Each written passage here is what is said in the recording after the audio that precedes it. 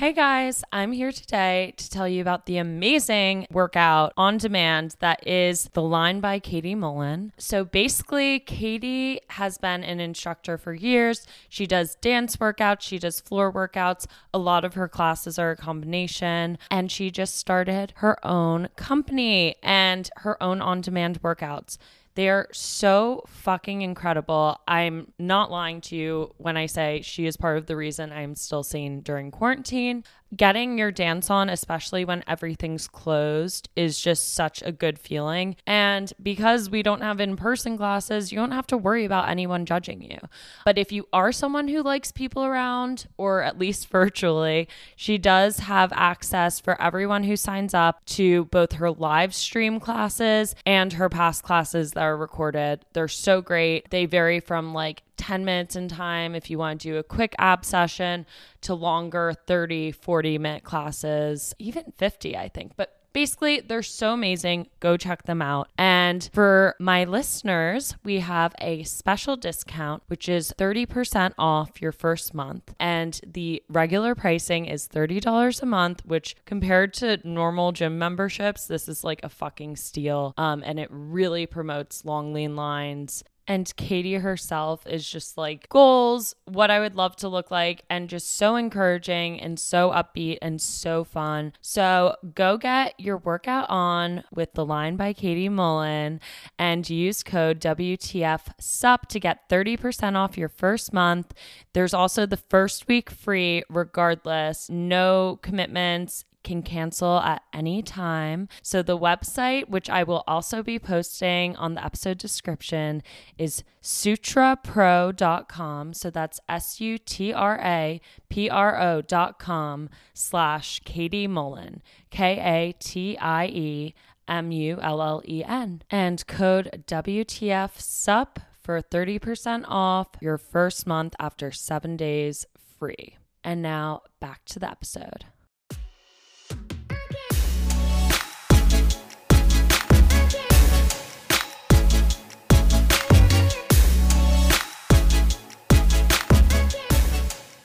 Hey guys, so today is January 20th, 2021, and we have a new president. Let's fucking go. Watched the inauguration this morning. It brightened my day in a way that was like, just we all needed, everything that Biden was saying about coming together and being the United States, being united, not being divided, not dragging each other down. Like, I just hope that from here we get a little break. He acknowledged everything going on from systemic racism to how fucking bad this pandemic is, which literally Trump just totally neglected, which was just totally unheard of for any president to do.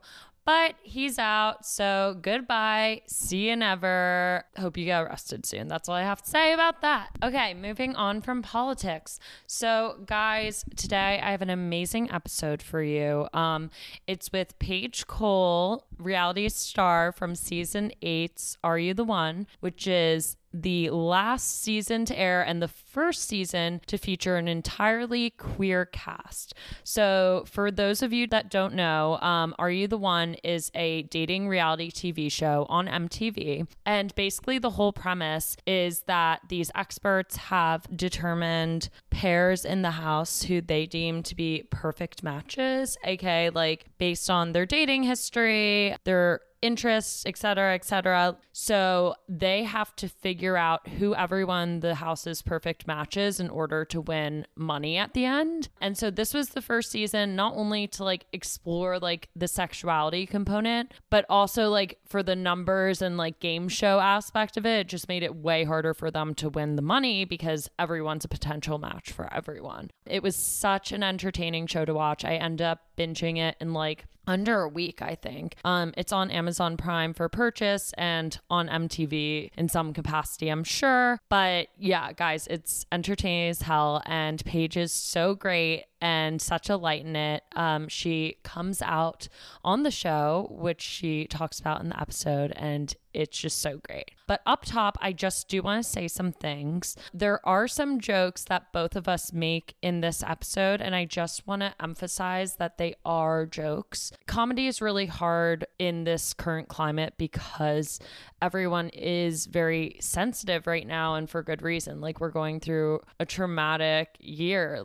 You know, we're going through a pandemic. We're going through a lot of changes, and I totally understand that. And I just want to make it clear up top that, especially when we're joking about things like bisexuality, Paige is bisexual, and she even talks about how she's potentially exploring what pansexuality means to her. So we are here to promote openness and kindness, and even when we are making silly jokes, we are always coming from a good place. So I just really hope that everyone bears that in mind when listening. The first half is very silly. We drank Chardonnay and ended up having to re-record the second half, which gets a lot darker and more emotional because Paige opens up about her breakup. So for that bit, on the complete opposite end of the spectrum, because this is also a comedy podcast that loves talking about mental health, I do want to give trigger warnings that there is some talk of emotional abuse, getting into that and what that's like, but I think it could be very therapeutic for people who are either going through or have gone through it, or even people who haven't, to, you know signs of it.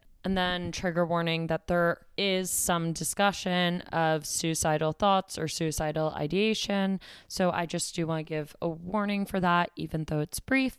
But it's an amazing episode. The first half is super light and ridiculous and very balanced out by the second half, which is much more deep and thoughtful. And I honestly can't wait for you guys to listen. And then last thing, I'm announcing What the Fuck's Up Wednesdays, which basically I've been doing these polls on my personal handle, CKNY1213 on Instagram, and they've been so fun, and I figured I'd turn it into a way to get the listeners more engaged. So basically I'm going to be doing polls and questions and reading emails that are all about like what the fuck people are up to. So whether that's what you're watching, what you're talking about, like what celebrity gossip, political stuff, how you're feeling, anything, whatever the fuck you're up to, what book you're reading, your favorite workout, I want to hear all about it, and then talk some about what people are talking about in the intro to the podcast every week. So I'm really excited to start that next week, and I can't wait to hear more from you guys and get you guys more involved in the podcast. And that's all I got. Remember to rate, review, subscribe, tell a friend about this episode if you love it, which I'm sure you will. And here's the episode. Okay, hello everyone, and welcome to What the Fuck's Up podcast. I was just so loud. Oh my God. Thank God for Paige, because I just came in here. Well, she came in here and I had nothing set up basically. So we got to talk and I got to hear a lot of interesting stuff. We're filming on my phone. We're trying to fix our angles right now for the video. But you know what? I'm just going to look like I have no chin. So that's where we're at. Okay, first of all, Paige Cole. That's your real last name, right? Mm-hmm. Okay. This is Paige Cole that I have on right. Well, I don't know, because you know when you have two first names and it like sounds so good that people are like, oh, is that a stage name? Oh my God, thanks. That's what it is. My entire life, yeah. I've known that my name was powerful. I mean, Paige Cole. That is the name of a star. Anyways, guys, hi. In the most humble way possible, I would like to introduce myself. My name is Paige Cole. So Paige Cole, 23? 23. Mazel. When's your birthday? July 24th. Oh, right. You're a Leo. Duh. Summer birthday. Oh. Big Leo energy. Huge, massive. Big clit energy, I also like to say. I came up with that. Maybe someone else did too, but I like to think it was just me because I didn't hear anyone else say it. So I said that to Ashley too. Oh, for some background, I'm really doing a good job introducing you, aren't I? Okay, Paige was on Are You the One? Season 8. Never been done before. It was a queer season. Everyone was a potential match for everyone. Gay rights. Got Trump out of office, which we've already talked about. 808 did that, baby. Let's go. Yeah, I'm just counting down the days. I really, really can't wait. But yeah, so basically for a little background for the listeners, the amazing, iconic Ashley Gavin of We're Having Gay Sex. She was also a former guest of mine. I was like, I need to have someone on ASAP because basically December was so busy and I just had people back to back to back. And then I like chilled for a little bit because I had all these interviews ready to go. And then I was like, oh my God, I have no interviews. What do? I was like, I need to find people now. I was like, Ashley, who should I have on? Like, who's someone I would like? And she's like, you need to have this girl on. She's a yes girl. She's up for anything. She's amazing. Not Ashley pimping me out like a little whore. She does everything. Full service. She says yes to every penis and vagina in the world. Yes to literally everything. That's what bisexual is, right? You just say yes to everyone. Bisexual, we just have, no boundaries. No boundaries. Yeah, never heard of them. No, I'm totally kidding. I mean like yes man or yes woman in the way that like you just like are down. Like you're like, yeah, let's have a fun time. And I love people like that because I like to think I'm like that too. But I don't say yes to every penis or vagina out there. You can't. There's scary ones, as we've learned. So should we get right into it? Where do you want to start? Where should we start? For those who don't know, Are You the One is on MTV. It's amazing. I bought it on Amazon and it was worth it. And I have to say, I was like going in, I was like MTV dating show. I was like, I feel like it's going to be like, yeah, that's pretty much what I thought. It's actually so good. And it like, I loved the way sexuality was treated on the show because obviously it was like main character energy. Like it was the whole point. Like you could all end up with each other, which made it more confusing and harder for you guys to find out who's a perfect match, etc. But at the same time, like because it was like this utopia where everyone was like into everyone or could potentially be, sexuality didn't feel like it was like forced, you know? Like it felt like everyone was just kind of like, yeah, I could be into you if I like you as a person. Like you guys were breaking barriers by in some ways just like not even acknowledging them because you just go in with the assumption everyone's like open in the same way, you know? I was very impressed. Get cozy. I like your Reeboks. Oh, so it was so funny because you came in and you look great. Like you have your perfect like quarantine outfit. Your tattoos are fire. She is all green everything. But then my dog Delilah like literally tried to climb you like a tree. Absolutely. It was big top energy, I believe you said. I don't even know because at first I was like, oh, she senses my top energy, but she was trying to top me. So she's like head bitch in charge. Yeah, she knew that I've exclusively like almost been a bottom my entire life. So 2021 is the year of the switch. However, I got my first strap in the mail, baby's first strap. Oh my God, Mazel. It's mage. It was a little intimidating at first because my cock is so gorgeous. Like, wait, what color is she? Pitch black. You have a big black cock, is what you're telling me. It like curves up. It's like the color of the sexiest night sky you've ever seen. I'm honestly like, I'm at a loss for words, which doesn't have to be a lot. That is so gorgeous. I've always thought about like getting a strap on just for fun. Like there's something really fun about the idea of like fucking someone. Yeah. Just because it's like powerful. I love topping men. I wish I could like trigger warning graphic. I don't know, even though this isn't like a video, I wish I could like slice my arm open and connect a nerve to my dick so that like I could feel what men feel. You know? I see what you're saying. You want you don't want a dick, but you want like. I wish I just knew like if I was a boy to try even just for a day. Like it's obviously going in and out. I don't feel it, you know, but like I feel powerful. I mean, yeah. Half of sex, in my opinion, because I'm just such a giver, is like turning the other person on. You know, like that's half the satisfaction. So you get to do that even though you don't like feel it. But yeah, it sucks that you don't like feel it. Mm-hmm. But at least she's gorgeous. Black like the midnight sky. The sexiest midnight sky you've ever seen. Okay, so I want to hear, just to start out, because obviously the fans are listening. They did slide in. So I posted like questions for you. And I got some questions. Hi, guys. Hello, everyone. Thank you for submitting questions. If you did, y'all are so sweet. Y'all, my ostriches. See, it's funny because I say y'all and I'm from New York, so I have no fucking right. You're also, I didn't say, you're from Allen, Texas. Texas. The fact that I remember Alan. Impressive. I do my homework, y'all. Yeehaw. A up. Oh, and also, you know she's from Texas if you didn't already because she sends exclusively the emoji with the cowboy hat. Okay, I do. That's like my thing now. I love it. I'd never seen it before. God, that just made my night. Like, we can end the podcast here. You guys, big dick energy. I only, I use the emoji, the smiley with the cowboy hat. Yeehaw. Yeehaw. So what was it like? Let's start from the very beginning. Scratch frame. You're probably wondering how I ended up here. Ended up where? Where are we going? That was amazing. So you grew up in Allen, Texas. I'm assuming that's a small town, even though I keep saying the name. I've not heard of it before. Where is it? Like, which big city is it nearest to? Dallas. It's about 30 minutes north of Dallas. So growing up, you talk about a little bit on the show, or at least it says like in your bio and stuff, and we talked a little about it. Your family was like pretty conservative, it seems, or at least Christian. Yeah, I grew up Catholic. Same, but like not actually. Like I grew up like New York City Catholic, which is like I went to church when my mom felt guilty. Oh my God, the Catholic guilt. The Catholic guilt is fucking real. Yeah, so I grew up Catholic, wonderful upbringing, love my family, grew up very religious. I grew up playing volleyball my entire life. Oh yeah, if you guys don't know, Paige is tall. That's a subtweet. That was a subtweet. I think you know who you are if you're listening, and I'm coming for you. Not listening.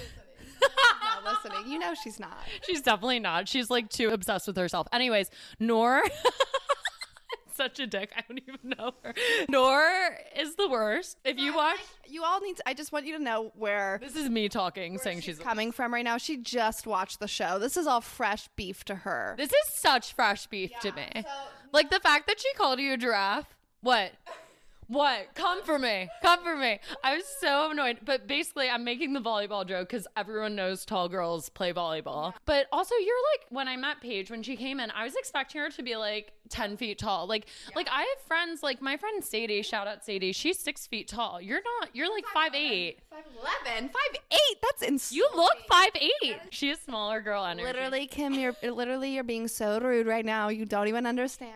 Oh my God, you're being so rude right now. 5'11". Okay, that's tall. I take it back. I take everything back. What part of me looks short? I don't know. You didn't look that tall. My forehead. That was rude to your forehead. Please apologize. Okay, anyways, so back to that. You were playing volleyball. Your family seems like pretty supportive though, yeah? Yeah, I was dealt a very lucky card. I have the literal best family ever. But yeah, I played volleyball my entire life. That doesn't really cultivate an environment of like, yay, lesbians. Really? I feel like volleyball's a little lesbian. Okay, so yeah, everybody's like wearing spandex, whatever. But like, it was like I remembered having conversations in the locker room of like, oh my God, could you imagine how weird that would be if we had a lesbian on the team? Like everybody's in spandex all the time. Okay, can we break this down for a second? Nothing is more dumb to me. It takes a whole level of stupid to assume that if someone's into gender, they'd be into you. Like, I'm sorry, if you're straight, are you into every guy you've ever met? Yeah. No, I mean, like, I will not lie. Obviously, at that time, I was definitely not sure of my sexuality, and I hadn't even begun to dissect it because I was still like super religious at the time. And so I definitely like partook in those conversations. But like not all bisexuals, not all lesbians are into every single woman they see. If y'all didn't know that already, so funny to me. It's the same thing. So before we started, we were talking about like the audacity of like men just have so much confidence. The one thing they have, it's audacity. The audacity. But basically, we were talking about that, and it's like the same thing for people who are uneducated enough to think that any person who likes the same sex is going to automatically like see you naked and be like so turned on. It's like, that's not how life works. Also, like with volleyball, like at the end of the season, you end up pretty much hating most of your team. So like, I'm like, no, bitch, I don't fucking like you. You piss me off. But I mean, now I think back on it, there was definitely like, I think 2 girls that I like totally had a crush on, but I didn't realize it was a crush because it didn't seem like a possibility. It just wasn't a thought in my mind. I think that especially in the city I grew up in, bisexuality didn't really exist. You were either straight or gay. It's like black and white. Yeah. And so it didn't occur to me that like it was okay to like both, because I also like, with my lack of education and experience and like being really religious, I was definitely involved in conversations where it was like, oh, like, bisexual women weren't really discussed, but bisexual men were, and they were discussed under the context of like, oh, bisexual men don't exist, they're all just gay, Yeah, that's such a narrative. It's so crazy. I remember having conversations like that too. I think that's like I grew up in New York City and it was pretty liberal and like pretty like forward thinking in a lot of ways, but obviously like you think in the last like 10 years, like even watching the first season of Are You the One, they were saying some things. I was like, you can't say that anymore. And that was filmed in like 2014. It's crazy how quickly things change, and like I feel like especially in 2020 like people got a lot more woke about like a lot of things. Oh yeah, I'm also bisexual. Oh, did we? I don't remember, but anyways, yeah, I'm bi.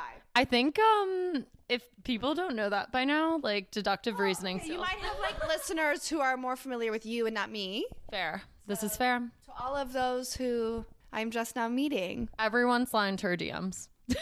don't. I am so closed off to dating right now. I want nothing to do with it. I am so romantically like traumatized, and I don't know when I'm going to be ready to date again. It could be this year. It could be 4 years from now. If you want me to catch feelings for you, you're literally going to catch my hands before that, because it's I'm so dead with your witty little quips. You've been reality TV. Well, actually, I wasn't boring, but like I'm definitely funnier now that I had such a traumatic last year. It's crazy how that happens. Trauma gives you, like, all comedians have trauma. I swear to God. Yeah. You were so sweet then. You were like, this guy was like mean to me about, like, I'm joking about this because I've been through the same thing. Like, until my most recent ex, like, I would have guys who were like, guys, like, they still sucked in certain ways or did like annoying shit because they're men and that's how they work. Bisexual. Yeah, I say all the time, I'm like, if I could just be like a hot lesbian, like life would be easier, just so much easier. I don't hate being bisexual. It's a joke. It's a fucking joke. Jokes. Yeah, I mean, nowadays, do jokes even exist? I don't know. Are we allowed joke? Me like hating, it's just proof that like it's not a choice, because if I had to choose, I would not want to be into men. I say that all the time. Oh, actually no. Now that I'm thinking about it, I have a little line going through. There's We were drinking a Chardonnay. things. Yeah, it's called What the Fuck's Up Pod. Yes. She gets quiet and sweet. Well, it's because what I'm about to say is not. I hope that nobody in my family is listening to this, and if you are, skip this part, like 30 seconds. 30 seconds. No, I couldn't. You're right. I do need to be bisexual, and I love it because there's just nothing like good, warm, throbbing cock. Yes, I know. I feel the same way. I recently, I guess I'm like kind of like not coming out. I don't know if I define my sexuality because I think I'm like mostly straight, but I'm also someone who just like loves people and loves making out. So I recently hooked up with my friend and it was great and we had a great time and she's like a beautiful, amazing person. We're best friends, but I did like fall asleep thinking about dick, which was sad. You hate to see that. I feel like curiosity is a good thing. Well, that's the thing. I mean, I think every person's different, but I feel like for me to put a label on it seems just kind of unnecessary at this point. Yeah, I mean, well, also like in just general statement here, bisexuality is not people who like 50% men, 50% like Totally. women. It's definitely like All sexuality is a spectrum. right, and like there are some days where I'm totally like leaning more towards men, and there's some days where I'm totally leaning more towards women. Also, like I feel like it's such a confusing term because people have asked me like, okay, well, if you say you're bisexual, does that mean that you're only into men and women? Are you not into like non-binary people, like whatever? And like, I think that I myself, honestly, am still kind of dissecting and exploring what being pansexual also means to me, because I'm like literally into everybody, like anybody, all genders, all non-genders, like anybody, but I still I don't know if I can call myself I don't know. I mean, like I don't know. You're like, I already did bi. Why do I have to do pan? Well, I feel like also sexuality is such a journey, and it is. You can't like really put yourself in a box. Like I might be bisexual a year ago, but 2 years from now I could identify as pansexual, or 7 years from now I could just totally identify as a lesbian. Like I love it. Yeah, it's so true. Well, that's why. It's so fluid. I mean, I feel like, I guess it depends because there are some people who like labeling for them really helps them in their journey. Like, especially if you're like trans, like you need to put like Whatever something works on for that. you. Yeah. Or to an extent, you know? But a lot of labeling, I feel, is like a pressure from the outside. Not all of it, because for some people it's very, you know, helpful and therapeutic, obviously. So I'm not shaming that. But like, I see it as like, oh, let's like put you in a box. And my whole personality is like, don't put me in a fucking box. Also, I want to share with you a theory I've had my entire life. So now I have to say on my podcast. I don't know if it's like PC, but I'm going to do it anyways, because fuck it. I have this theory, and I've always had it, like since I was younger, like in high school. I think all people who kind of know they're hot, right, have some level of bisexual interest. Like the hottest guys I know have secretly or not secretly slept with other guys. And you know why? It's because they like the chase, period, and they like what they can't have, period. So if they're told something's off limits, they're like, no, I'm so hot that everything's on limits. Like people who truly have that level of like hot energy, they tend to be like at least kind of bisexual to some extent on the spectrum. Future is sexually fluid. Like, The future is sexually fluid. We see it on TikTok. It's actually really beautiful. I think it's so beautiful. I think that in all seriousness, there's just so much more fun to be had. Sexually. Yeah, I love watching men suck dick. Really? Okay, this is actually so interesting. I've never seen it, but So major. so, I give this guy props because I don't like him. But who? Is it someone we know? Is it Remy? he can suck a dick. Okay. This is the one good redeemable quality about him. And if you're listening to this, I don't know. Anyways, okay. And I think that relationship served many purposes. And I think that eventually I'm going to get to a place where I'm just not monogamous. But I was in that relationship. However, there were nights where I was like a little kooky, a little not sober. And God, I loved watching him suck a dick. And he does a good job. I'll tell you that. I learned a lot from him. I went into that relationship sucking dick like a straight girl. He has a body count, as he's proudly said on the show. On the show, he says. Yeah, no, he's very proud of his sexual experience. I guess is a good way to put it. Shall we say? Yeah.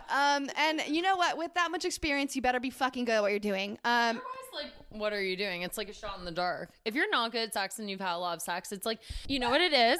It's like that book that's like, it's like some amount of hours. Do you know what I'm talking about? Where it's like, thought. So I played volleyball my entire life. I'm good. I'm a good fucking player. I'm sure you are. But I'm also not the best. Like I definitely was like D1, but like I played volleyball my entire life and I still wasn't the best. So that being said, I guess you can't really expect somebody who's had a lot of sex to be the best. That was so sneaky.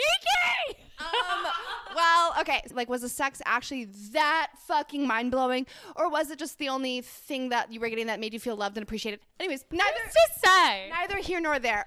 What I was really saying was, I will shout him out on this because he deserves it. He can suck it. Oh my God, it was like it was art. It was art. I went into the relationship sucking dick like a straight girl, and I don't know.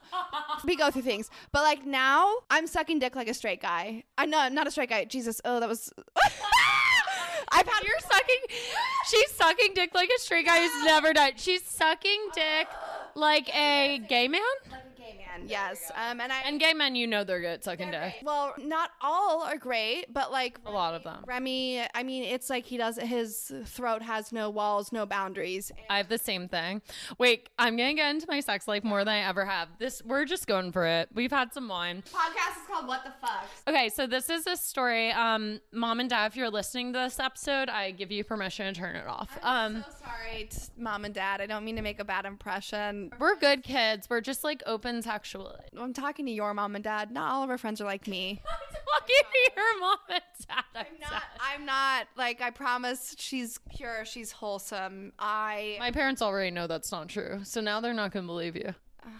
But I'm a good person.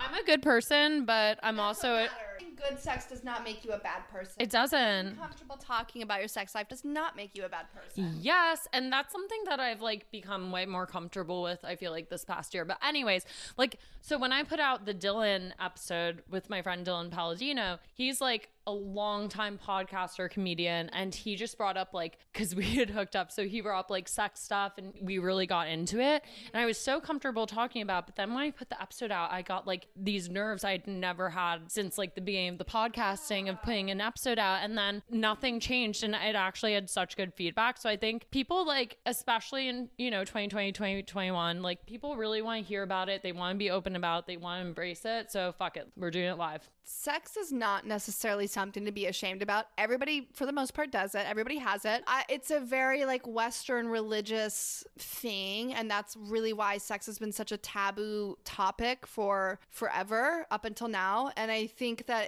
I was thinking about this the other day because I'm like, why have I my entire life been so ashamed to talk about my sex life? Everybody has sex. Like, it's like literally like Animals. I mean, my dog tried to hump you. Your dog literally like had She did hump you. But yeah, I think that sex is such a normal thing, and I think that the more conversation you have about it, the less stigma there is. So therefore, we have better sexual health because we're talking about it and we're not ashamed to talk about it. More people are going to get tested because it's not such a, oh my God, I have to go get tested because I'm having sex. Yeah, like I'm scared. We're all having sex. Get tested. Talk about it. And if you don't want to talk about it, don't talk about it. But like, don't talk about it. Shouldn't be a weird thing to talk about. That was beautiful. Thank you. I'm clapping. Signing autographs. Anyways, yes, I totally agree with you. I think that's part of the reason I started the podcast. Like, I love just talking about things that everyone like feels or thinks about, but doesn't necessarily say, because I'm like, I lost my dignity a minute ago. So like, I might as well talk about all my shit. I don't know if I clarified this with my mistake earlier. I suck dick like a gay man now, not a straight one. Straight men don't know what the fuck they're doing. Right. A lot of the time with the vagina as well, but it's fine, guys. Okay, so we were talking about sex. Something I was gonna say is I think a lot of like Western culture, religious, etc. stuff about like making sex taboo, if you think about it, if you break it down, and I'm also just such a like fucking crazy feminist, I burned my bra, just kidding, I didn't, but I really think a lot of it is about subjugating women. Like, sure. If you think about it, because think about like even us growing up, and obviously it's getting a little better, but it's still not perfect, but like guys would be like, been jerking off since I was like 5, I watch porn and whatever, and women are like, oh my God, like I remember, I actually have a story, this is crazy, fun facts about my sex life. Again, mom and dad, you can turn it off. Please turn it off. But I started like masturbating when I was way younger, and I thought I discovered it. I thought there was like this horrible secret that I had. I thought I was gonna break my vagina at points. Like I was like, because I was like a horny little fuck. So I would do the thing, but I was like, I can't tell any of my girlfriends. And it's so funny because I went to like this very feminist all girls school. We were very like forward thinking, but even to my like senior year, I was like, we don't talk about this. We talk about like all the guys we hook up with, how like we hold them accountable, like all this stuff. But that for some reason still felt off limits, which just says so much if you think about like we're reading feminist theory, but I still am scared to say like, oh, by the way, I masturbate. Like that still feels too much. It doesn't surprise me. I mean, we've lived in a very patriarchal world for forever. Our lives. So of course, women's pleasure and conversations about women's pleasure are not being had. They aren't. Now they are, thank God. They are, but like, I'm like, yeah, thinking back on it, it makes sense as to why, like, talking about masturbation, especially for women, is like, it's so normal for guys, but for women. But that's why I think like even watching, this is like a random pop culture reference, but watching like Bridgerton, I thought the way they broke it down was actually really like nuanced and interesting. I haven't seen it. You should watch it. It's really good and the guy's really fucking hot. Anyways, I'm not going to give stuff away, but the girl doesn't know anything about sex, and the whole premise of it, which is very believable, is they're in like old like London society, and they're like having the girls like do their debutante, essentially. It wasn't called debutante, but like coming out parties where they're going to be set up and someone's going to propose, and all the men have already had sex and the women don't know anything about sex. And it's like a huge theme of the show, and it's so real. Fast forward to my own story and back to my own story. So then I go to college and I was on this thing called P Wild. So it was a camping trip before school started. It was a week and you got to know everyone, whatever. We did like 8 to 10 mile hikes a day and then like would set up camp. The point is, one day we're hiking and we're talking, and my counselor at the time, and they're only like 2 years older, they're other, students. It's a student organization. Katie, we were walking and she was like, so when did you guys start masturbating? Like, it was something random. Like, we were talking about sex and she just asked that. And all the girls and I were like, what? And like, I was just such a liar. I was like such a little fucking liar because I was so repressed and scared about that. And she looks us dead ass in the eyes. She goes, ladies, she's like, you were in such a queen. She's like, you were in high school, you're in college now. We don't, as women who are like empowered and cool, we don't pretend we didn't masturbate when we did. I don't remember what I said exactly. I don't remember if I said then or if I said later, but I'm pretty sure I was like, yeah, you're right. Wow.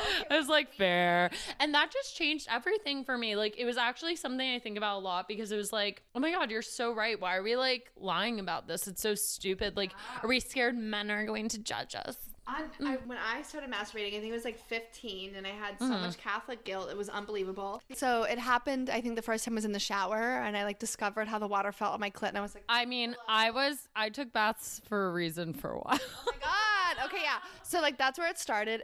However, I think that manifesting is a very real thing, and I thought it is because I was sinning and like doing something so bad. There was a period of time from me being 15 all the way up to like literally, I'm not even kidding you, being 21 years old. Every time I masturbated, I had convinced myself that because I was doing something so wrong and sinful that something bad would happen that day, and I'm not even kidding you. Wait, and it did every single time without fail. It's like the same thing as like a placebo effect. Like, the power of the mind is insane, which is why like people can make fun of like manifesting and whatever the fuck till the cows come home. The human mind, scientifically proven, has so much power. Like, the way your thoughts are energy, and it's like literally scientifically proven. And it's actually stupid to me when people deny energy and stuff like that, because I'm like, have you never walked into a room with bad energy? Facts. Yeah. And it wasn't until I started unraveling.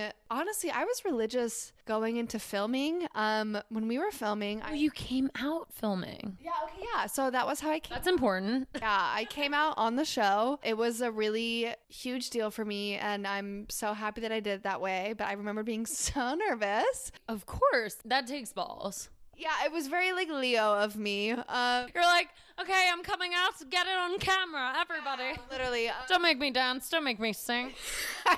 I remembered being around this like big round table, and we were all talking, and I was like, I got the mic, and I was like, this is where I do it. Because so they had us doing like pre-show confessional stuff the day before, like we actually filmed. So I was still like, I hate the word. I was in quarantined. I had not seen a single cast member. I didn't know who all was going to be. I didn't know anything about anything. They kept us like in total isolation. For how long? So for me, it was, I think, like 4 days, 3.5 to 4 days.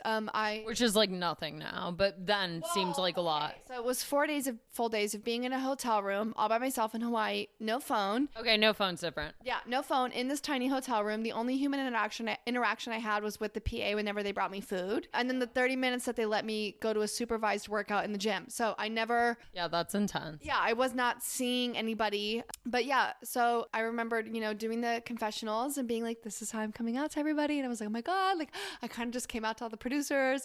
I know that I was also like very much casted because I was the only person coming out. I mean, that was how I pitched myself when I applied for the show. I was like, yeah, let's hear about that. What was that process? Like, how did you even find out about it? How'd they find out about you? I found out from, I was at a like rooftop party, and I met somebody else who had been on a different season, and he was like, yo, you should apply. Are you sexually fluid? And even at that time, I hadn't really come to terms with it myself. So I was like, yeah, like I can be, but like, you're like, maybe. And I'm like, girl, you're gay. Like, but so yeah, I was like, you know what, this would be a very cool way to come out. And like, I do, like think that people who are straight and wait until marriage still know that they're straight. Same thing. You don't have to necessarily have a sexual experience with the same sex to know that you're like gay or bisexual or whatever, you know? Definitely. I was having like, you know, I was trying to dissect that.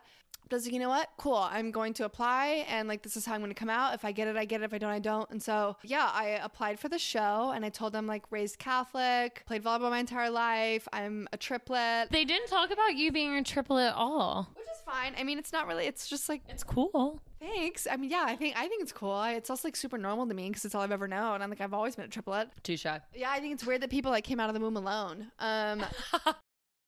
Amazing. Hey guys, we're back. I don't know if you could tell we were getting a little drunk. I don't know how you say Chardonnay. So we basically ended up, for a little backstory, a little behind the curtains, as Paige was saying before we started this, we were going to get dinner and have like one drink during the podcast. It turned into a full-on drunk. No dinner, just drinks. No dinner, just drinks session. So it basically, we decided, like, unless you want to pay for a Patreon or something, we decided we'd spare you the drunk combo. That isn't. Don't worry, it's never coming out. It's It's never gonna see the light of day, y'all. But yeah, we both forgot to take our ADD meds that I'm not prescribed, but you know, listening back, maybe I should. No thoughts, head empty, no Adderall, just scatterbrain. Yeah. It was great. It was great energy, but I wanted to give you guys something a little more focused.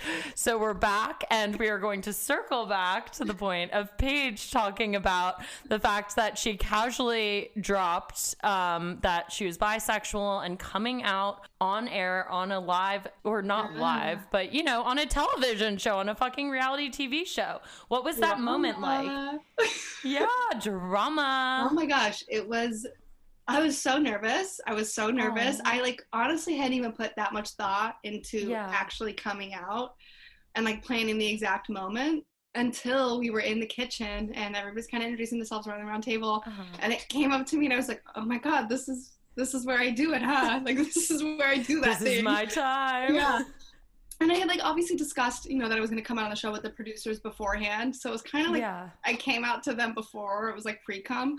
And then. Did you say pre-cum? Yeah, I don't know. That was weird. I don't know why I described it. I loved it. No, we've been talking about sex the whole podcast so far. So fuck it. And then I was like, we're gonna do it.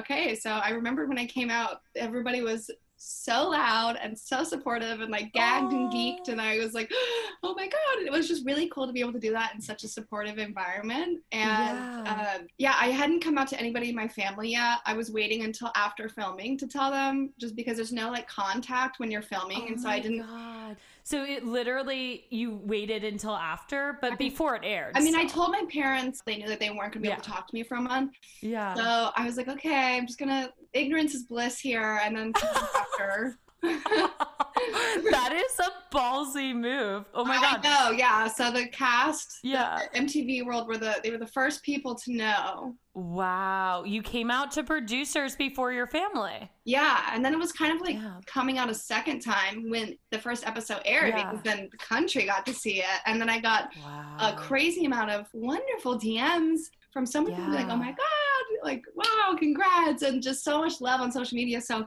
it was kind of like I got to come out twice. It was really cool. 5 stars. I already knew it was brave and ballsy, but that adds like a whole other level. And I love that you're just like, Mom, Dad, like, I don't want your input until after I've already done this. Yeah. Okay, and then quickly before we get into core life qualms, you did talk about like getting flooded with DMs and getting all this positive feedback.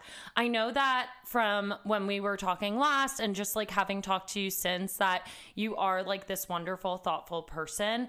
How is it ever stressful, or like what's it like being now this person in the queer community that is held to this standard? Because, you know, you are someone who's in the public eye, who is like a role model in some ways now. Like people are looking to you, you know, they're sliding into your DMs, and not just to have sex with you, despite what I was talking about. Yeah. So what's that been like?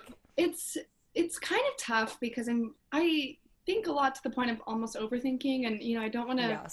Yeah, I feel I don't want to put myself like I don't want to create such a large gap in between me and my following that like puts me on this platform that I don't really think I should be put on. Like I want to kind of be a real person to, it's like I even say it feels weird to me like to say my fans, because I don't want to, like, I totally get that. separate myself from them. I want us to be homies, and like and so I kind of, you know, I'm trying to figure out a balance, but like I can't respond to everybody, and it's like tough because I, you know, I like feel bad because I'm like, oh my god, if I don't respond to everybody, like people are gonna get their feelings hurt. But also like sometimes they're like way too creepy and like, or like not even creepy, but like I get a lot of people who do hit on me, and I know it's genuine, but like yeah, it's really inspiring and like humbling to see that so many people see me, and I get a lot of really incredible DMs of people saying like just my story of growing up religious and the way that I was on the show and who I am on social media now, especially with like talking about my experience after the show. A lot of people have DM'd me saying that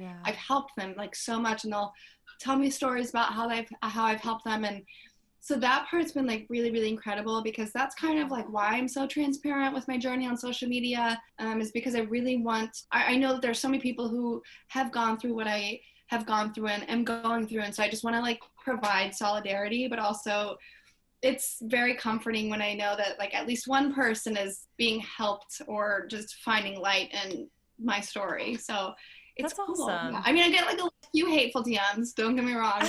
But don't we all though? Like I totally get that feeling. Like, I mean, I'm not near your following, but even just having it's like you want to take the responsibility seriously, but you also don't want to, you know, act like you're above anyone. I don't want to like not respond to people because I'm not a celebrity. I'm not famous yet. But like you're an MTV celeb. I'm on my way. My platform's growing. I'm manifesting. However, I never want there to be such a gap to where like if you're looking up to somebody, that means you're considering yourself beneath somebody, and I don't want to make people feel less than by being inspired by me. So I'm trying to figure out, especially as my platform grows, just to like be inspiring, but not like in a way that's like a dictatorship, if that makes sense. Like, all of you follow me, you know, more of like, hey, we're kind of on this journey together. And, you know, I get to be a voice for all of these people. And I get it. We're very similar in overthinking things. So I love that. I think that's something that people are responding to about you, though, is that you are very authentic and genuine and compassionate, and you definitely want to do the best thing. And, you know, I haven't been following you for too long, but from everything I've seen, it seems like you're doing a great job. So I would say don't overthink it. Just I know. Well, I'm also like, you're doing great, sweetie. Like, I know. I have to tell my followers, I'm like, don't put me on a pedestal because I will disappoint you. Like, I'm huge. And whatever like picture y'all have of me, I'm not going to be that picture all the time. I'm not going to even be that. That just might be like what you know from the show, and this is how you think I am. And like when I'm not like that, people are like, oh, you stupid bitch, and I'm like, no, I'm just a human. Like, this is crazy. Well, let's get into it with Quarter Life Qualms, because we were talking about earlier, our last time with our Chardonnay, how this past year has been, I want to hear it in your own words, but a tough one, because, you know, you met someone. For those who watch, I'm sure you want to hear about it. She met Remy on the show. They dated. There's a breakup. Dun, dun, dun. Yeah. I don't know. I don't want to give you it, but for Quarter Life Qualms, the question is, have you ever, like the first question I always do is, have you ever had a quarter life crisis or a moment where you felt like you doubted your path? And it seems like in a way, like that relationship and that breakup, you know, shook your life a little bit. Yeah. So let's hear about it. Let's hear about it. Yeah. My quarter life qualm where I was like, well, who am I? What am I doing? What is my purpose? What the fuck is happening? Happened when the relationship started to get rocky. So it definitely started during the breakup, a little bit before that, but really is when it hit me. I really lost my identity in that relationship because admittedly I became very codependent, and I had also never, like, I had been emotionally abused before by some people, but not, this is my first like real relationship. And I haven't even really spoken about it in regards to like him.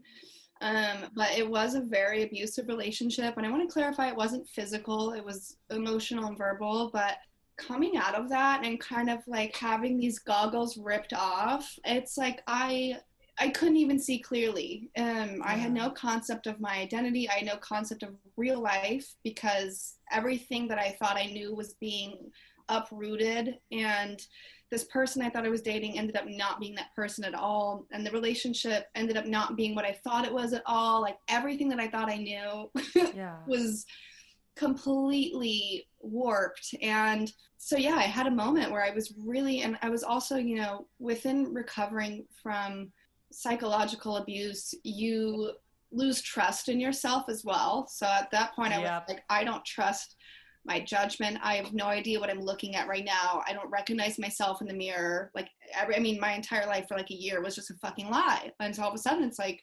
whoa, like where do we go from here if I can't even make the right decision there? I think emotional abuse is so important to talk about because, you know, it's not something you can see. It's not something you can always point to very easily. It's done over time and it's sneaky and it's not always intentional. Yeah. He doesn't have the perspective that he was abusive, I don't think, even though I've told him and listed out as it were. But also it's like, this is my first time really talking about it because I'm honestly scared of him and I'm scared of who he knows and I'm scared of his influence. And like, it's like fucked because this is why people don't speak out about abuse, honestly. And I don't want this to like ruin his life because I'm like speaking out against it, you know, but like this is a part of my story and it's a very massive part of my story. It's the reason why I am who I am right now. Yes. That's what's important to me. Like about you talking about this, and thank you for sharing. I'm terrified about this, but yes. Don't be terrified. I mean, this is the thing. It's emotional abuse. As you said, it's unclear based on his personality type if he's aware of what he was doing. But the point is, for people who are less aware of emotional abuse and like how it happens, I've also experienced emotional abuse, which is why we ended up having our, you know, heart to heart. We were just drinking, we're like, oh, abuse, drink. But really, like, what it comes from is, you know, taking someone who's maybe not totally sure of themselves, especially someone who's younger or which you were, you know, much younger than him. 21, you're a baby. Yeah. And, you know, you still are a baby. But, you know, it's your first big relationship. But they take people who are vulnerable in some way, whether that's like being insecure, not loving yourself enough. And they start out by kind of praising these things, but it ends up being, and this isn't every emotional abuse, it's not all the same, but a lot of it ends up, you know, in cheating, in gaslighting, in using things that you told them in confidence that were very weaponizing emotional to you and weaponizing it against you. And so I really just like think it's actually so important for you to be speaking out about, because at the end of the day, it's not just about Remy or about you, you know, trying to vilify him. It's about the message that this is something that women go through and that it's, you know, it's not okay. And that non-gender conforming people go through, that men go through, everyone, but especially women, I find, you know, like other women I've talked to, have gone through this, and it really does strip you of your sense of identity. So we had similar things. I know you were saying when we last spoke that you haven't dated in, you know, a year, right? Oh my God. Yeah. I've not wanted anything to do with it because I've just been really unraveling everything. And there's something that I, you know, that I don't feel like is talked about enough that I hadn't even realized until I saw like an Instagram post about it from someone I follow, talking about what happens to abuse victims towards the end of that relationship, and it's called reactive abuse. And when I saw that term and read about it, I was blown away, because towards the end of everything, when the breakup was happening, which the breakup itself lasted like 3 fucking months. It was crazy, just because I kept finding things out. But I started to get really out of character because I was abused and like pushed to such a space that was not me. I started to say things that were very disgusting, and like I became like manipulative within my like discussions after the breakup. It's called reactive abuse. You know, like I myself am not an abuser, but I was at that point reacting to the abuse with abuse, and it wouldn't have happened had I not been like put in that point, in that space. But like, you know, that's something that like is important to kind of hold yourself accountable for, because not everybody's perfect. And like with that, I was a little bit manipulative towards the end, which I hated admitting. And that was something that I had to like figure out in therapy, because you get beat down to a point where you're like, oh my God, I feel so fucking crazy right now. Like, I'm so angry. I'm so heartbroken. I want this person to feel the pain that they put me through. That they're I putting need on me. him to feel this pain, because it's like, then you also get mad that they don't. You just get mad that they don't, like, they don't give a fuck about you. They don't give a fuck about the pain that they've caused you. And so then enter reactive abuse when you're like, what can I say to make them feel what they like have done they've done to me. Yeah.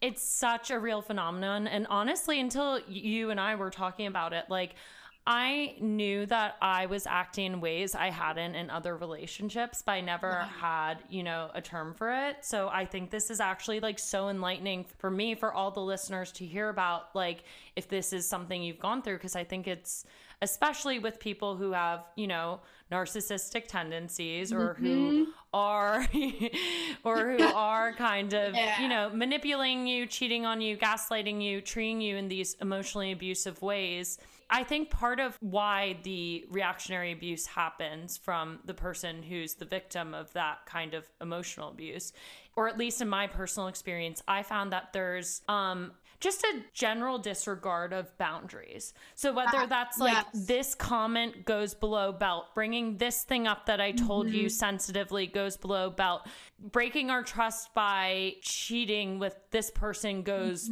below belt and trust, and all these other things. That's exactly what you're saying. You feel like so helpless, and you're pushed to this point of such overwhelming anger where you're like, I just want to hurt them back. And that's when you know you have to get out. Like, that is A1 toxic shit. For sure, yeah. And I remember you said something about boundaries, and I think that another thing that is important for people to kind of recognize is, like, figure out your attachment style, because I didn't obviously know at the time, but I had an anxious attachment style. I was codependent on him, which is like codependents and abusers, narcissistic abuse, like emotional abusers. That is the perfect fucking storm. Disaster. And it's very common. I've noticed with a lot of people who were emotionally abused in that way, psychologically abused, they were codependent at some point. And it's something that is toxic. And like, that was the first thing I looked at once I started going to therapy, and like realized what I was doing to kind of like push him. I mean, I honestly don't think I would have been codependent had I not been emotionally abused, like off rip. Like, I can think about like immediately I was being fucked with, but I didn't know it. It's just hard because it was your first relationship. Like that, you know, and I'm someone who experienced this in my, you know, one of my more recent relationships. I think people who know me know which one's obvious, but that's fine. But I had a lot of serious relationships before, but even it being your first one like that, and your first one period, versus me having been someone who had dated people before who were shitty in different ways, but not in that exact way. Something I've been talking about with my therapist, less like attachment styles, but it's all in the same vein, is, you know, taking agency over who you are letting into your life and who you're attracted to. And that's something that I still, like, it's been 1 year for you. And I was telling you, like, during our drunk, like, girl moment, like, it's something that takes time. Like, I'm 3 years out, and I still find myself being attracted to people who do display some of these red flags, or, you know, manipulative tendencies. I think it's because in my case, that was also my first big love. And you have to unlearn and separate like this kind of like roller coaster up and down of emotion and these high highs and low lows from love, because love can have those highs, but it doesn't have to be that toxic back and forth. Oh my God. And especially, and this is me speaking to anybody else who might be struggling with codependency right now, when you're codependent, there are no boundaries. And so that's what also made the breakup so fucking psychotic, was there were no boundaries. And I remember, you know, and this is me just like giving a little fun fact here that I have not publicly spoken about. I mean, let's hear it. It's not a fun fact at all, but it just shows how fucking crazy I was feeling. There was a point during the breakup where I was very, very suicidal, like was like ready. And I called him because I was so unwell. And I remembered, you know, saying like I want to die and it's all your fault. And that is a very manipulative fucking thing. Now, granted, yeah, it was like the emotional abuse that brought me to that point, on top of my coping with drugs of like not wanting to be on this earth. Yeah. But at the end of the day, like hanging suicide over someone's head is like extremely disgusting and manipulative. And like that was one of the first things that I avoided looking in the mirror for a while because I hated that part of me. I hated the fact that like I would never say that to anybody right now. I like, no matter what state of mind I'm in right now, I would never, especially someone who you care about. And so, yeah. And I'm comfortable talking about that now, as ashamed as I am of that moment, because that's a part of reactive abuse. Like I was out of character and saying things that were just not reflective of how I really feel. Totally. And also, thank you for opening up about that. Yeah, that's, oh my God, yeah. That's huge, and that's really brave of you. And I don't think it's as disgusting or uncommon as you think it is. Like, I've actually never talked about this, and it's interesting because I wasn't as hard on myself boundaries about it as you are, as someone who God, overthinks everything too. But when I was younger, in like one of my first college relationships, I know that I said something like that was kind of like dancing around the idea of suicide. It was just like, I don't know how I'm gonna like do this without you. Like, what am I gonna do without you? I don't know what to do. And it's a very common phrase in it. Yeah, and he interpreted it as suicide, and I didn't mean it as suicide, but I also like, and in this I wasn't even abused. It was just this like, it is kind of, I guess, part of my attachment style. I'm not sure of my personal attachment style, if it's like anxious or if it's anxious / what's the other one? Avoidant. Anxious avoidant. There's like a combo one. But in that relationship, it was definitely like an anxious attachment. And he interpreted it as that. And I didn't mean it as that, but I think it's, it's hard when you get a taste of like love for the first time. And that relationship for me, it wasn't love, but especially for you. You feel like being stripped from you.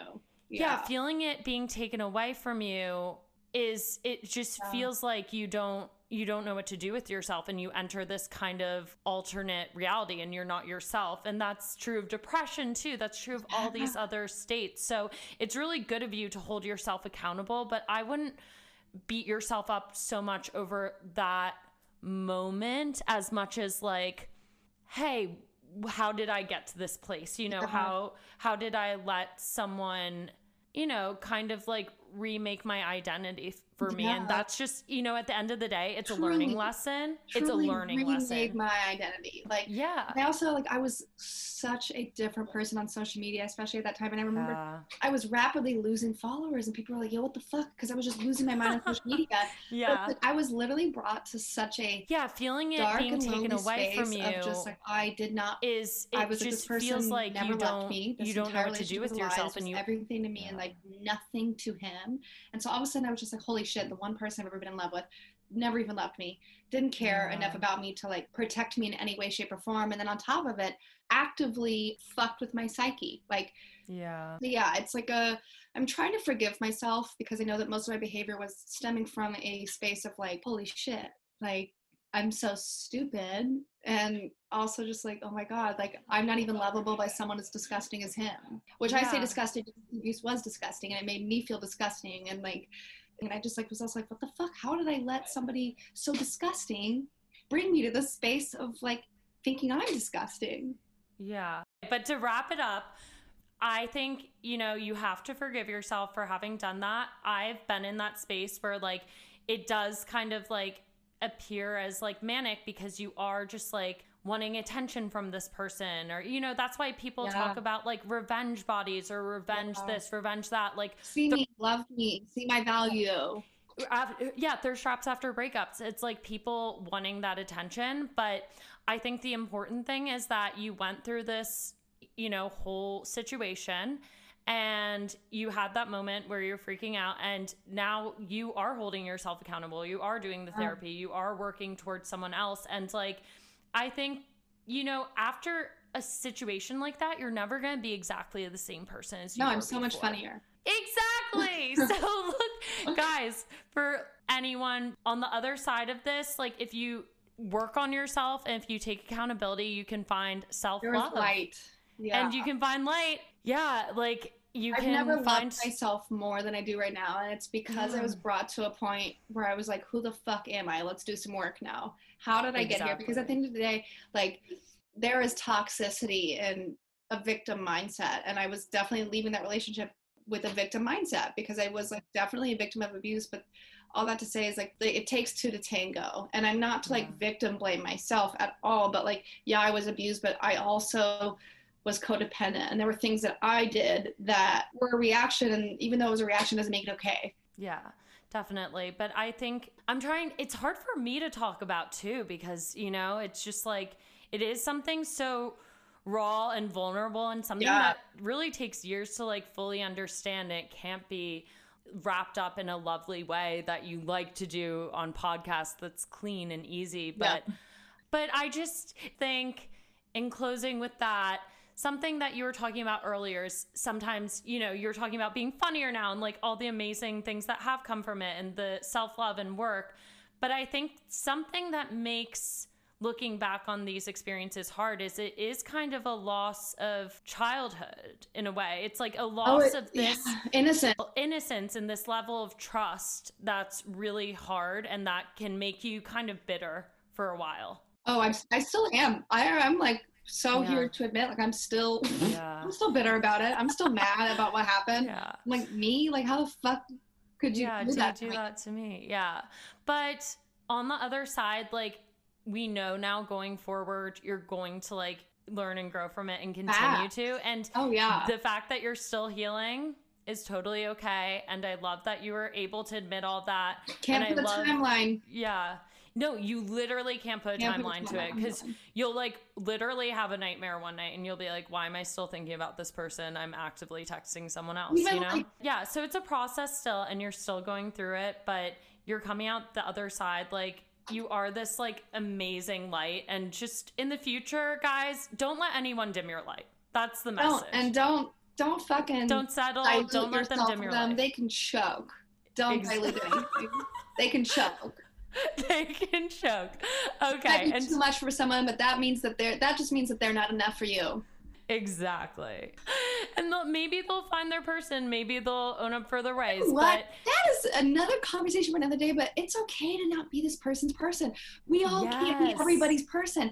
Exactly. And that's okay. And that's part of growing up too, I feel like, and coming to terms with yourself. And love is like, you can love someone and have love for them, even if they're horrible to you. But what's important at the end of the day is, even if you love someone and even if horrible things happen, realizing that's not your person. True love respects boundaries. Yes. True love fucking respects boundaries. Period. That's where bring you right back.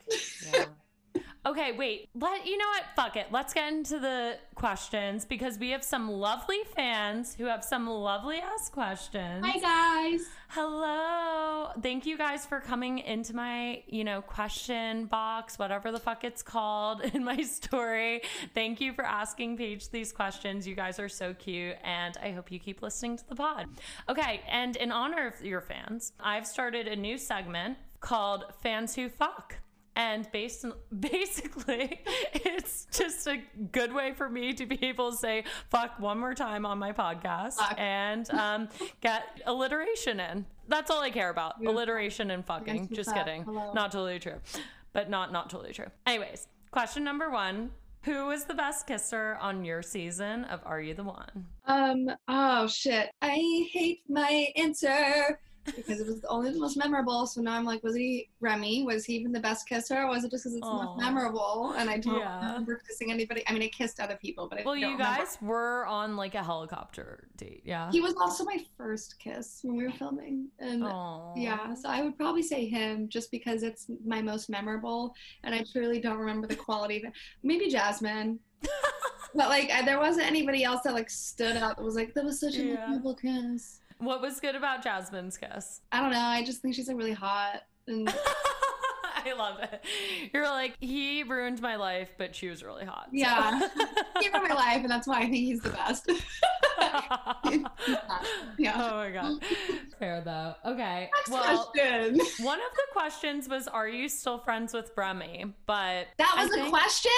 that was a question. All right, not to question shame anyone. But if you've been following me for long enough, you should know that, like, I like truly, I don't hate him. Hate is a strong word, but I'm very close to hating him. Okay, so the answer As is well, I like love him and I hate him at the same time. Yeah, no, Yeah. we're not friends. I don't. you'll always love him, but it's not healthy to be I friends don't with wish ill on him. him. Mhm. However, I don't necessarily wish good things either. Moving on. Well said. So we're question shaming that, but we're moving on. I'm sorry.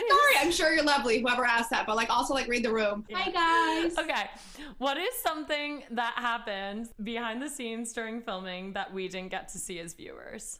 Well, they did not air me going to the Boom Boom Room with Redacted. Redacted.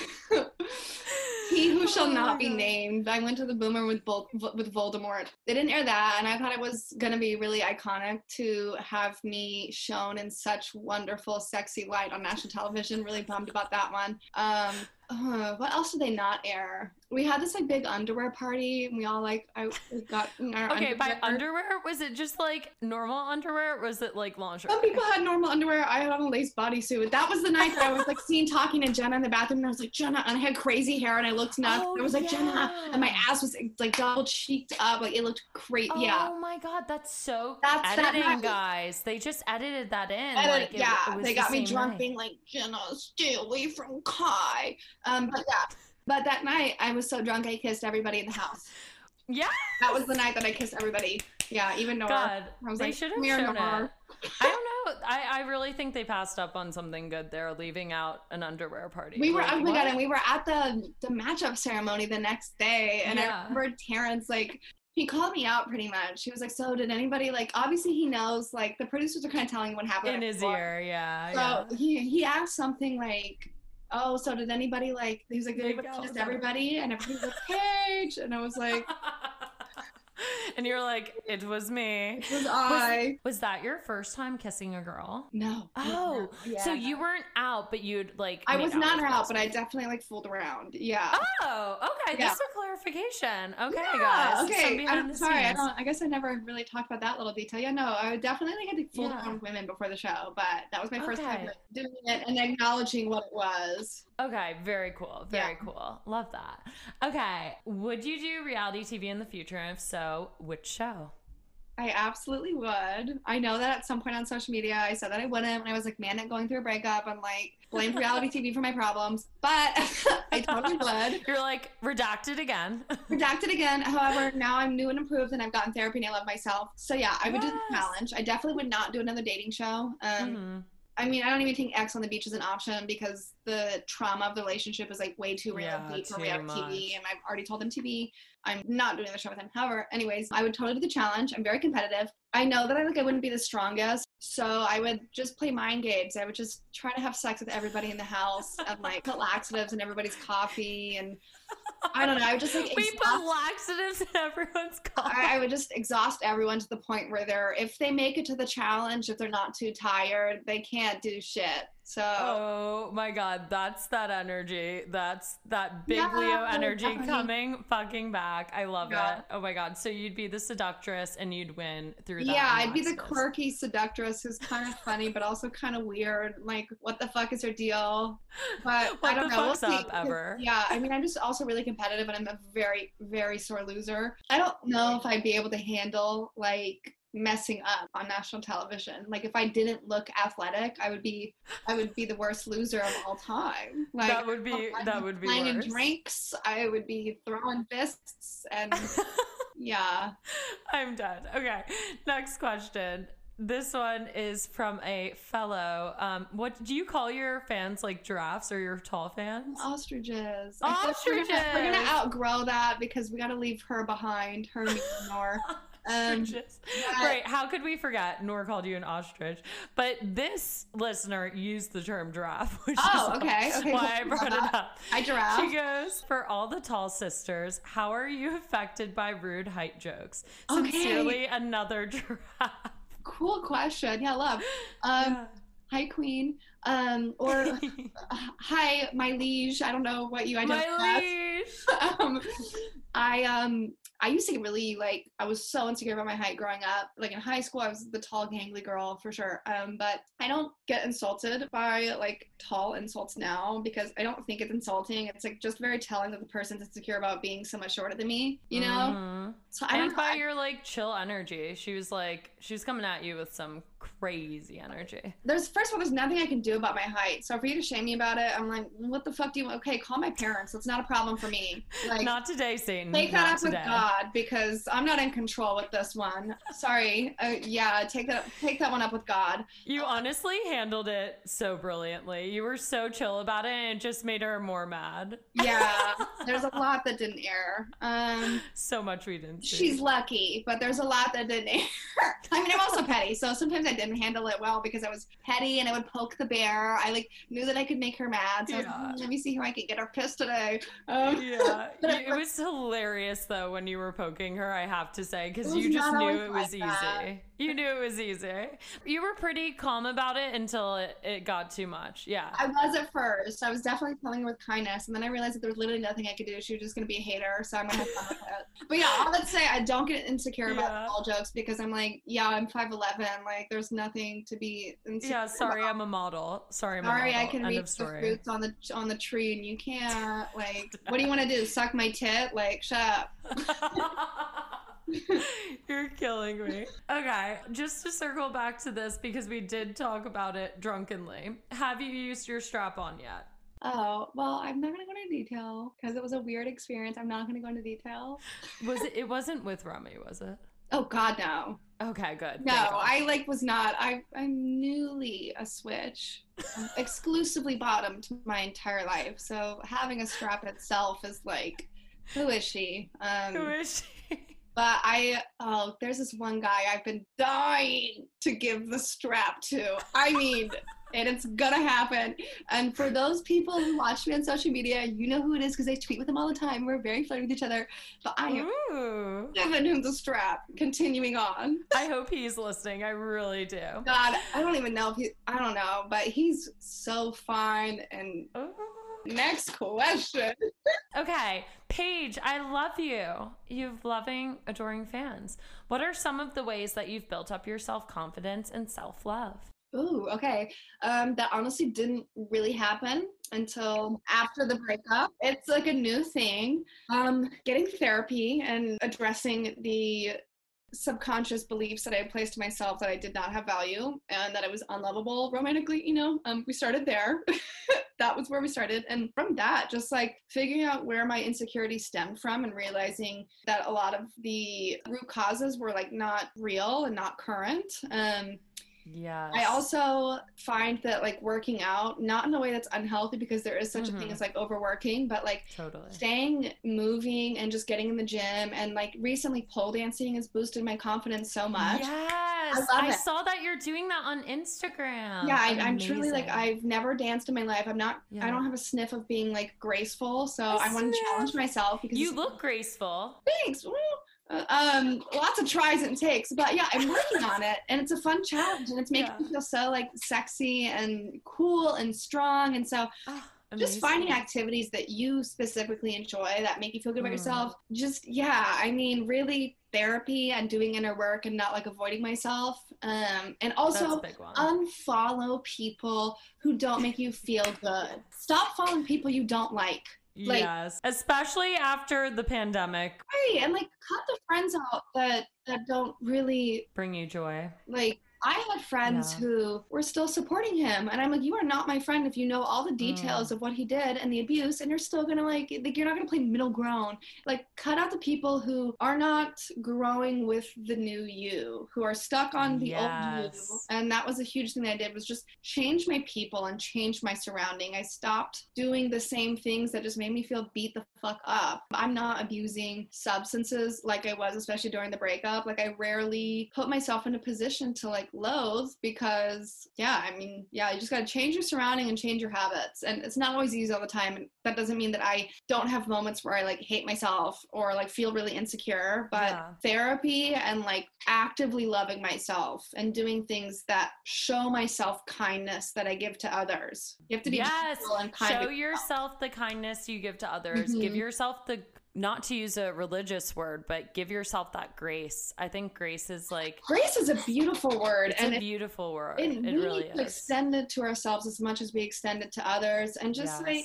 start being aware of how you talk to yourself. And I'm the worst at this, and so I'm also preaching to myself right now. Just like, you never talk to people the way you talk to yourself. And so just start kind of acknowledging the thoughts that you have and like changing that. Like, okay, that's not true. Yes. Just reframing. It sounds so simple, but it's really fucking hard. And reminding yourself every time you have that thought, like, am I, like, for me, a lot of my ones are like, am I unlovable? Am I too much? Am I this? You have to reframe it and be like, what is the fear there? Is this coming from a place of love? Would I talk to my friend this way? Like, even, especially if you're someone with anxiety or something like that, your mind's always going to jump to the worst conclusion. Oh, he didn't ask me on a second date because he didn't like me. Maybe he didn't ask you on a second date because you intimidated him, and maybe that's okay. Or maybe he's not your person, you know? Like, you have to be kind to yourself and reframe things in a way that's just going to keep you moving forward. And I love the pole dancing thing too. Do something that makes your body feel like strong and confident. I think that's important too. Even if it's like, just people have said like going on walks and stuff like that, whatever you got to do it, but find a way to love yourself. Cause we, especially as women, we spend way too many years hating ourselves, and it's a fucking waste. Okay. And the final question is, what is the most valuable lesson that you learned during your time on Are You the One? Woo, wow. Hang you with the hard ones at the end. I know. I'm like, damn, I'm gonna have to like. We're just like, we're like deep fun. I know. I need to like circle back and think about this one. Immediately following the show, I learned, I started to learn to not take things so personally. Because so many people are dealing with their own shit and projecting on you. Yeah. Oh, also, when people show you who they are, believe that. When people show you who they are, believe that. Because Remy showed me who he was when I first met him, and I believed it, and then I didn't for a while. And then you unbelieved it. And then I unbelieved it. And I had some friends who showed me who they were in the beginning, and I chose to ignore it. When people show you who they are, and this is not like when you first meet somebody and they give you their like persona that they give to everybody else. This is when you really get to know people on a deeper level. And you're seeing them past the facade. When they show you who they are, believe that. Don't try to pretend that they're somebody else and fantasize about what they could be and hang on that potential. How you're going to fix them. Stop trying to fix them. Take them at that face value. It's so true. There's a Sarah Bareilles lyric that I really want to get tattooed on me. Can't make a spoon a fork. That's not the lyric. That is not the lyric, but maybe I should just get that tattooed. You can't make a spoon a fork. Can't make a spoon a fork. I just pulled that from my ass. I don't know if it's a real saying, but like, it's true. You know what it was? So it's a little different, but it's like, so I learned to listen through silence. And it's like really just like seeing people for who they are and not always believing what they're telling you, but believing what your gut is telling you and what they've shown you that they can be, you know? Stay woke. Yeah. Open your eyes. Open your eyes. Okay. And the last question really quick, because someone asked this and it might be a no, is do you have intel on whether or not MTV plans on doing another queer season of Are You the One? I don't have intel. I mean, I feel like we would know. I don't know. I feel like, they've already got new season of The Challenge airing that they filmed 2020. I feel like if it was going to happen, it already would. Also, okay, can I say something really selfish? Yeah, say it. I secretly don't want them to make an 809. I secretly don't. I love that. I want them to just quit as winners. I want to be part of the last season. I want to be like the most iconic season that has ever existed. And like, I do want the gays to have more shows, but like if MTV makes another gay Are You the One season, then like you're like, we're not the unicorn. We're not. And like I think that we are so special and iconic that MTV should just make a whole different show and leave Are You the One the way it is and leave us the last winners. I think that's fair. You guys worked hard for that fucking win too. But I'm like, don't forget me, guys. Like, don't forget us. Don't forget 808. Don't make it 809. Don't make it 809. Oh my God. Paige, you're fucking hilarious. Sorry, I really went on a rampage there. No, I loved it. They're the first and last as far as you guys know, and you want to keep it that way, and that's your fucking prerogative. Quoting Britney Spears. If you make an Are You the One season 9, you have to let me have sex with all of them first. Oh my God. I'm going to die. Okay, we need to get drunk again once I can and not never drinking ever record it. Yeah, we might never drink again, but we definitely cannot record ourselves drinking again. No, absolutely not. I mean, and everybody, she has experienced firsthand why reality TV is such good TV. Everybody's drinking. Now you gotta. Really? Yeah, you just, the inhibitions are chaotic. Gone. No thoughts, head empty, just alcohol. It is the purest form of chaos. Listening back, wow. Thank you for coming on, Paige. Thank you for You were having amazing. me. You are iconic. Even if they make a season, was it SO9? Are You the One season 9? It just doesn't even sound right. It doesn't even fall off the tongue. Like, they can't do the 809. I couldn't even do it. Well, other than 808, which you're very proud of, well, where can people find you? Where can they follow you? Oh, if you just, I'm on Instagram. I'm on Twitter. I don't really make as many TikToks as I'd like to, but I should. Anyways, if you just look up my name, Paige Cole. Paige and then Cole. And my profile photo is the evil eye symbol, the symbol of protection. Oh, I see. This has a whole new meaning now that I'm really thinking about it. Symbol. It's a protection symbol. Yeah. I wonder anyway, why. So if you have evil energy, you're not going to be able to follow me. I'm so sorry. I am protected. Stay away from me, you agents of chaos. But yeah, just Paige Cole. I'm on Twitter. Don't take anything I say on Twitter seriously unless it's about abuse. Other than that, shit's not serious. Paige Cole. To be continued. The journey just begins. The journey just began. Yeah, when you find love again, I'll have to have you back on. See how it's going. Will I ever? Yeah, you're just finding love with yourself for now, and that's okay. You're right. I truly can't see. Watch me be in love with someone by the end of this year. That's terrifying, but I hope to God that's not real. Actually, I hope it does, because I want to get the fuck over redacted. Anyways. If you want to be my next love, don't hit my DMs. Is that our new reality TV show? Are You the One for Paige Cole? Just The Bachelorette. You just skirt right in. Don't hit my DMs if you think you're that. Just manifest me, because if it's real, it's going to happen. If you really think hard enough, it's going to happen. Okay, and guys, as always, please rate, review, subscribe. Follow me at CKNY1213 and at WTF Sup Pod. And thank you so much. Bye, guys. Bye.